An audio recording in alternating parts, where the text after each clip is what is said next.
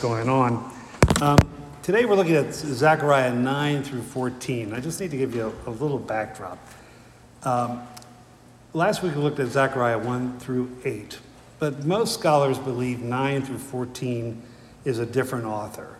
It's a different situation. It's probably sometime in the middle of the 5th century, the 400s BCE, which is a very momentous century. If you remember your ancient history, it's the Greeks and the Persians are doing a lot of fighting, and Palestine is the crossroads between these great empires, although they're never quite directly involved. So the Battle of Marathon, the Battle of the 300, Theophily Pass happens during this time, the Siege of Rhodes. So it's a very tumultuous time, and that tumult is reflected in 9 through 14. So sometimes I may refer to it as Second Zechariah. The other thing about it is, am I echoing, or is that just me that hears echo? A little echo? Okay, it's not just my hearing. Okay, okay. Because I never know. It might just be me, right? But these prophecies are actually two oracles, and the third oracle is actually in Malachi. I'll talk about that in a couple of weeks. And they're kind of obscure. They're very almost apocalyptic. And so it's hard to say exactly when they happened. And partially because they're obscure and they're unfulfilled, later on in both the Jewish tradition and in the early Christian tradition, these passages take on very important and different meanings. The book of Zechariah is quoted 30 times in the book of Revelation in the New Testament. It's quoted 27 times in the Gospels. So this week I've been working with this text. So the text in front of you is not the same as I'm going to read. I'm going to read part of that, but I'm going to go back in chapter 10. So I encourage you to listen. You can open your Bibles and follow along, but I'm going to be reading excerpts from chapter 10 and then chapter 13. So listen to the word of God. I'm beginning in chapter 10 of Zechariah. My anger is hot against the shepherds, and I will punish the leaders. For the Lord of hosts cares for his flock, the house of Judah, and will make them like his proud war horse. I will bring them back because I have compassion on them, and they shall be as though I had not rejected them. For I am the Lord their God, and I will answer them. And their hearts shall be glad as with wine. Their children shall see it and be glad. Their hearts shall rejoice in the Lord. I will whistle for them and gather them in, for I have redeemed them. And they shall be as numerous as they were before. Though I scattered them among the nations, yet in far countries they shall remember me, and they shall rear their children and return. And then chapter 13. On that day, says the Lord of hosts, I will cut off the names of idols from the land, so that they shall be remembered no more.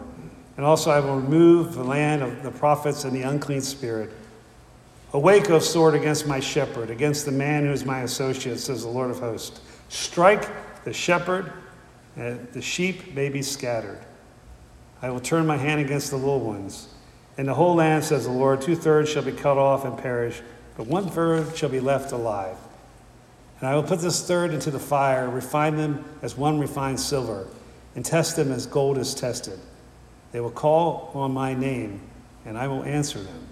I will say, they are my people, and they will say, the Lord is our God. May God bless the hearing and reading of his holy word. Let us pray.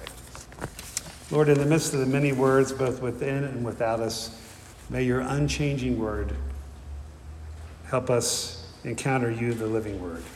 In Jesus' name we pray. Amen. On the night of January 5th, 1944, General Dwight David Eisenhower had gathered his generals. He says, I don't like it, the weather's bad, but we have to go. And there's an iconic picture of him meeting with British and American paratroopers the night before. By the way, only half of them will be alive 24 hours later. And he told his driver as he left those young men that he knew he was sending to peril, I hope to God I'm right. And he wrote a note that night, and it went like this. Our landing in Charbon-Hava area have failed to gain a satisfactory foothold. And I have drawn the troops, Eisenhower wrote. My decision to attack at this time and place was based upon the best information available. The troops, the air, and the Navy did all that bravery and devotion duty they could do. If any blame or fault attaches to the attempt, it is mine alone. So that's what Eisenhower was prepared to release if D-Day had been unsuccessful. Of course, we know how history turns out. It's hard to find that kind of leadership anymore. The truth is that kind of leadership is rare in any age. The crisis of leadership is very much a theme in our current times, but it's not a new one. Let's take up the American presidents, for instance, and most historians actually agree with this. There's a consensus that we've only had 3 great presidents. Okay? Lincoln, FDR, and Washington, in whatever order you want to put them. And there's a general consensus that about another 15 of them were good to average. Okay? Dwight Eisenhower has been kind of reassessed. He makes it to good or above average, right? So that means, not counting our current president, we'll give him a pass, he's not done yet. 26 of our presidents, over half, have been anywhere from average to disasters. My point is, great leadership is rare. It's more rare than we would like to think. Or, unfortunately, it's more rare than we need. And bad leadership has horrific and often fatal consequences. We see it in our own history. We see it in world history. And it is a reoccurring theme in holy history as well. Now, over the last few weeks, through the words of Haggai and Zechariah 1 through 8, we have talked a lot about how the returned exiles, those who came back from Babylon to reestablish the people in the land, had faced the task of rebuilding both a temple and a city in the ruins. And part of the task in front of them was, how do you move forward as a restored people of God? How do you make sense of what has happened in the past, of how we got here, in order that we could know the best way forward? And this was not only the concerners and followers of Adonai that were located in Judea, but it was a conversation that was going on throughout the diaspora. We have correspondence from folks, from Jews in Egypt and beyond the Persian Empire, throughout the whole realm of the Persian Empire. What does it mean to go forward as the people of God? Zechariah 9 through 14, it's a series of visions and oracles that alternate between this idea of judgment, these horrific scenes of worldwide judgment, as well as a hope for God's salvation and a restoration of the land for all the children of Israel. Now, we spoke last week that how the prophetic tradition borrows from each other. And certainly Zechariah is in dialogue with Ezekiel. There's a lot of Ezekiel that shows up in Zechariah and is reworked. But from Micah, from one of the earliest prophets, to Jeremiah, the prophets had railed against the failure of Israel's political and religious leadership to lead the people in a godly and just way. Jeremiah said, "The priests do not say, 'Where is the Lord?' Those who handle the law did not know me. The rulers transgressed against me. The prophets prophesied by Baal and went after things that do not profit." In other words, everybody that was supposed to lead the people failed. From the king to the priest to the prophets to the interpreters of the law. The prophets clearly lay significant blame for the destruction of Jerusalem and the temple, the loss of land, the ending of the Davidic kingship, on its leaders, on the bad shepherds, both the religious and particularly the political leaders. But it's equally clear that the people went along with their leaders and suffered the consequences. The problem of bad shepherds, whether they be political or religious, whether it be in history in the past or the present, whether it be local or international, was a very present concern with those trying to rebuild a city and a life. It was a concern about those who were trying to renew faith, and it's certainly a problem that we face politically, socially, and religiously in 2023. I know our politicians fail us by lots of different reasons. Corrupting forces of money, media, foreign adversaries. But ultimately, where do you lay the blame for the state of our country? I'm going to use my mother, of blessed memory, as an example. Okay. Now, my mother always had strong opinions about politics, none of them necessarily based on any facts. But she held her convictions strongly and was would tell you about them even if you didn't ask. And this didn't change after she had dementia. Okay. After my dad died, we moved her closer to me, and she was at our house a lot. And my third son and I were cooking dinner for her one night, and the TV was on, and our former president was speaking at a rally. And my mother was yelling at the television. And she said, "How could this be going on in our country?" And I was biting my lip. She goes, "Who in the world voted for this guy?"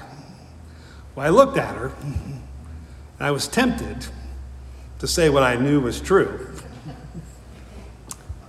And my son was watching me with a smile on his face, and I said, 63 million people did, Mom. Well, I can't believe that happened. And she said, "I'm sure glad I didn't." And I'm going, oh my goodness. Thank God. See, there's some benefits of dementia, right? But I think we're all a bit like my mom. And she had an excuse. We don't. I was talking to someone this week about another pastor in a church in a conflicted situation, not in the UCC and not around here. And it's amazing to me how easy we affix blame. Well, but the history of the world is scapegoating, right? We're always looking for a people or a person to blame.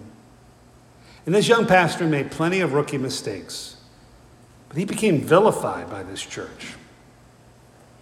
And the seasoned pastors around him, as well as the mature leadership in his own church, failed as well. And he has resigned. Bad leadership almost always is a function of something wrong with a society or an organization. The idolatry of the kings of Israel was as much a function of the piety of the people as their own attempts to maintain political power. The problems of leadership in this country are bipartisan. And they are rooted in we, the people. The decline of institutional religion in this country is not just the clergy, though trust me, my profession has done plenty wrong. But it's also a reflection of what's lacking both within the walls of our churches and what's wrong with the hearts and minds of people out there. This world is an unsettled place. It was a very unsettled place in Judea in the 400s BCE as well. But I think the doorway to all things in the kingdom of God is the same now as it was then. Humility. Whether that means bearing our brothers and sisters' burdens, whether it's seeking grace and mercy for yourself, or having a healthy suspicion about your own motives and positions. Ultimately, humility is saying God is God and we are not. The Lord is my shepherd. Now, that doesn't necessarily change the world, but it certainly changes how we move in it. And from the calling of Abraham to the planting of that little community in Jerusalem after the resurrection, the vision of influence has always been people being faithful in the world, showing the world there is a God who cares.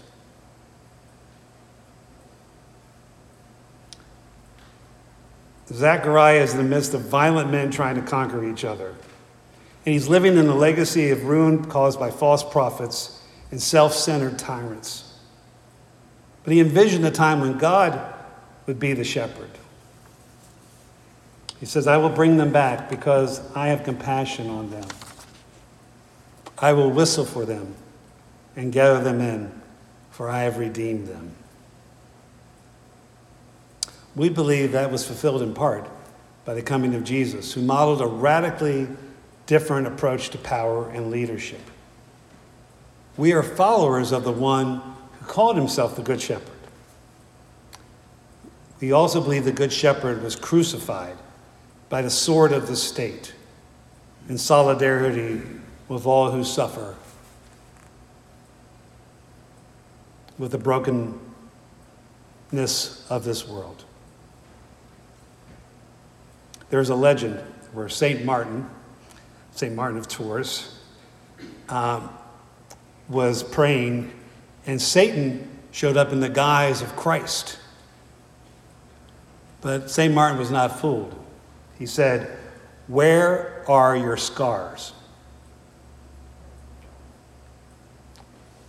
Tomáš Halík, the great Czech theologian who knows something about tyranny, having had to be ordained as an underground priest during the Soviet period, says this: "My God is a wounded God. The painful wounds of our world are Christ's wounds. If we ignore pain, poverty, and suffering in our world, if we turn a blind eye to them out of indifference or cowardice, if we are unwilling to acknowledge the injuries we inflict, including the injuries inflicted by our churches, and instead of concealing them from others and ourselves, but being honest and repentant, unless we do that, we have no right to call ourselves the people of God." So my youngest son became a father this morning. And probably there's no more important shepherd job I've ever had than being a dad. It's still the best job I ever had. And I remember bringing my firstborn, his oldest brother, home.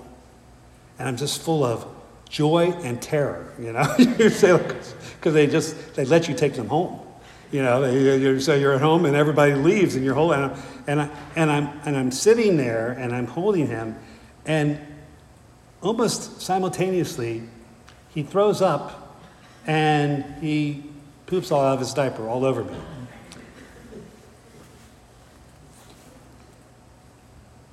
I think true leadership is embracing all the messiness of this world. It's not the only part of being a shepherd or a dad or a leader or a pastor or a politician. But unless we embrace the woundedness and messiness of this world, we have no right to try to encourage people to a better way. Until we look at our own souls and deal with our own self-centeredness, then how can we heal the world, right?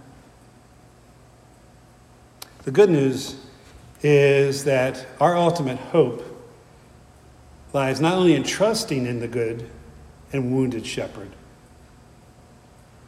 but by serving and following and leading in ways that not only seek to heal the world, but heal our own souls as well. Zechariah had a vision when God himself would clean up this mess that all these humans have made. That is a vision that is still our call and our reason for being here. In the name of the Father, Son, and Holy Spirit. Amen and amen. I invite you to stand, and as we say together what we believe in the words of the Apostles' Creed.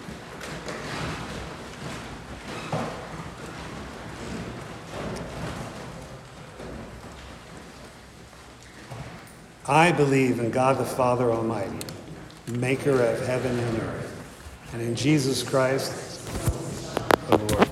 who was conceived by the Holy Spirit, born of the Virgin Mary, suffered under Pontius Pilate, was crucified, dead, buried. He descended into hell. The first day into heaven, and sitteth on the right hand of God the Father. From thence he shall come to judge the quick and the dead. I believe in the Holy Spirit, the Holy Catholic Church, the communion of saints, the forgiveness of sins, the resurrection of the body, and the life everlasting. Amen. You may be seated, and I invite you to continue your worship by giving to God your gifts, your tithes, and your offerings.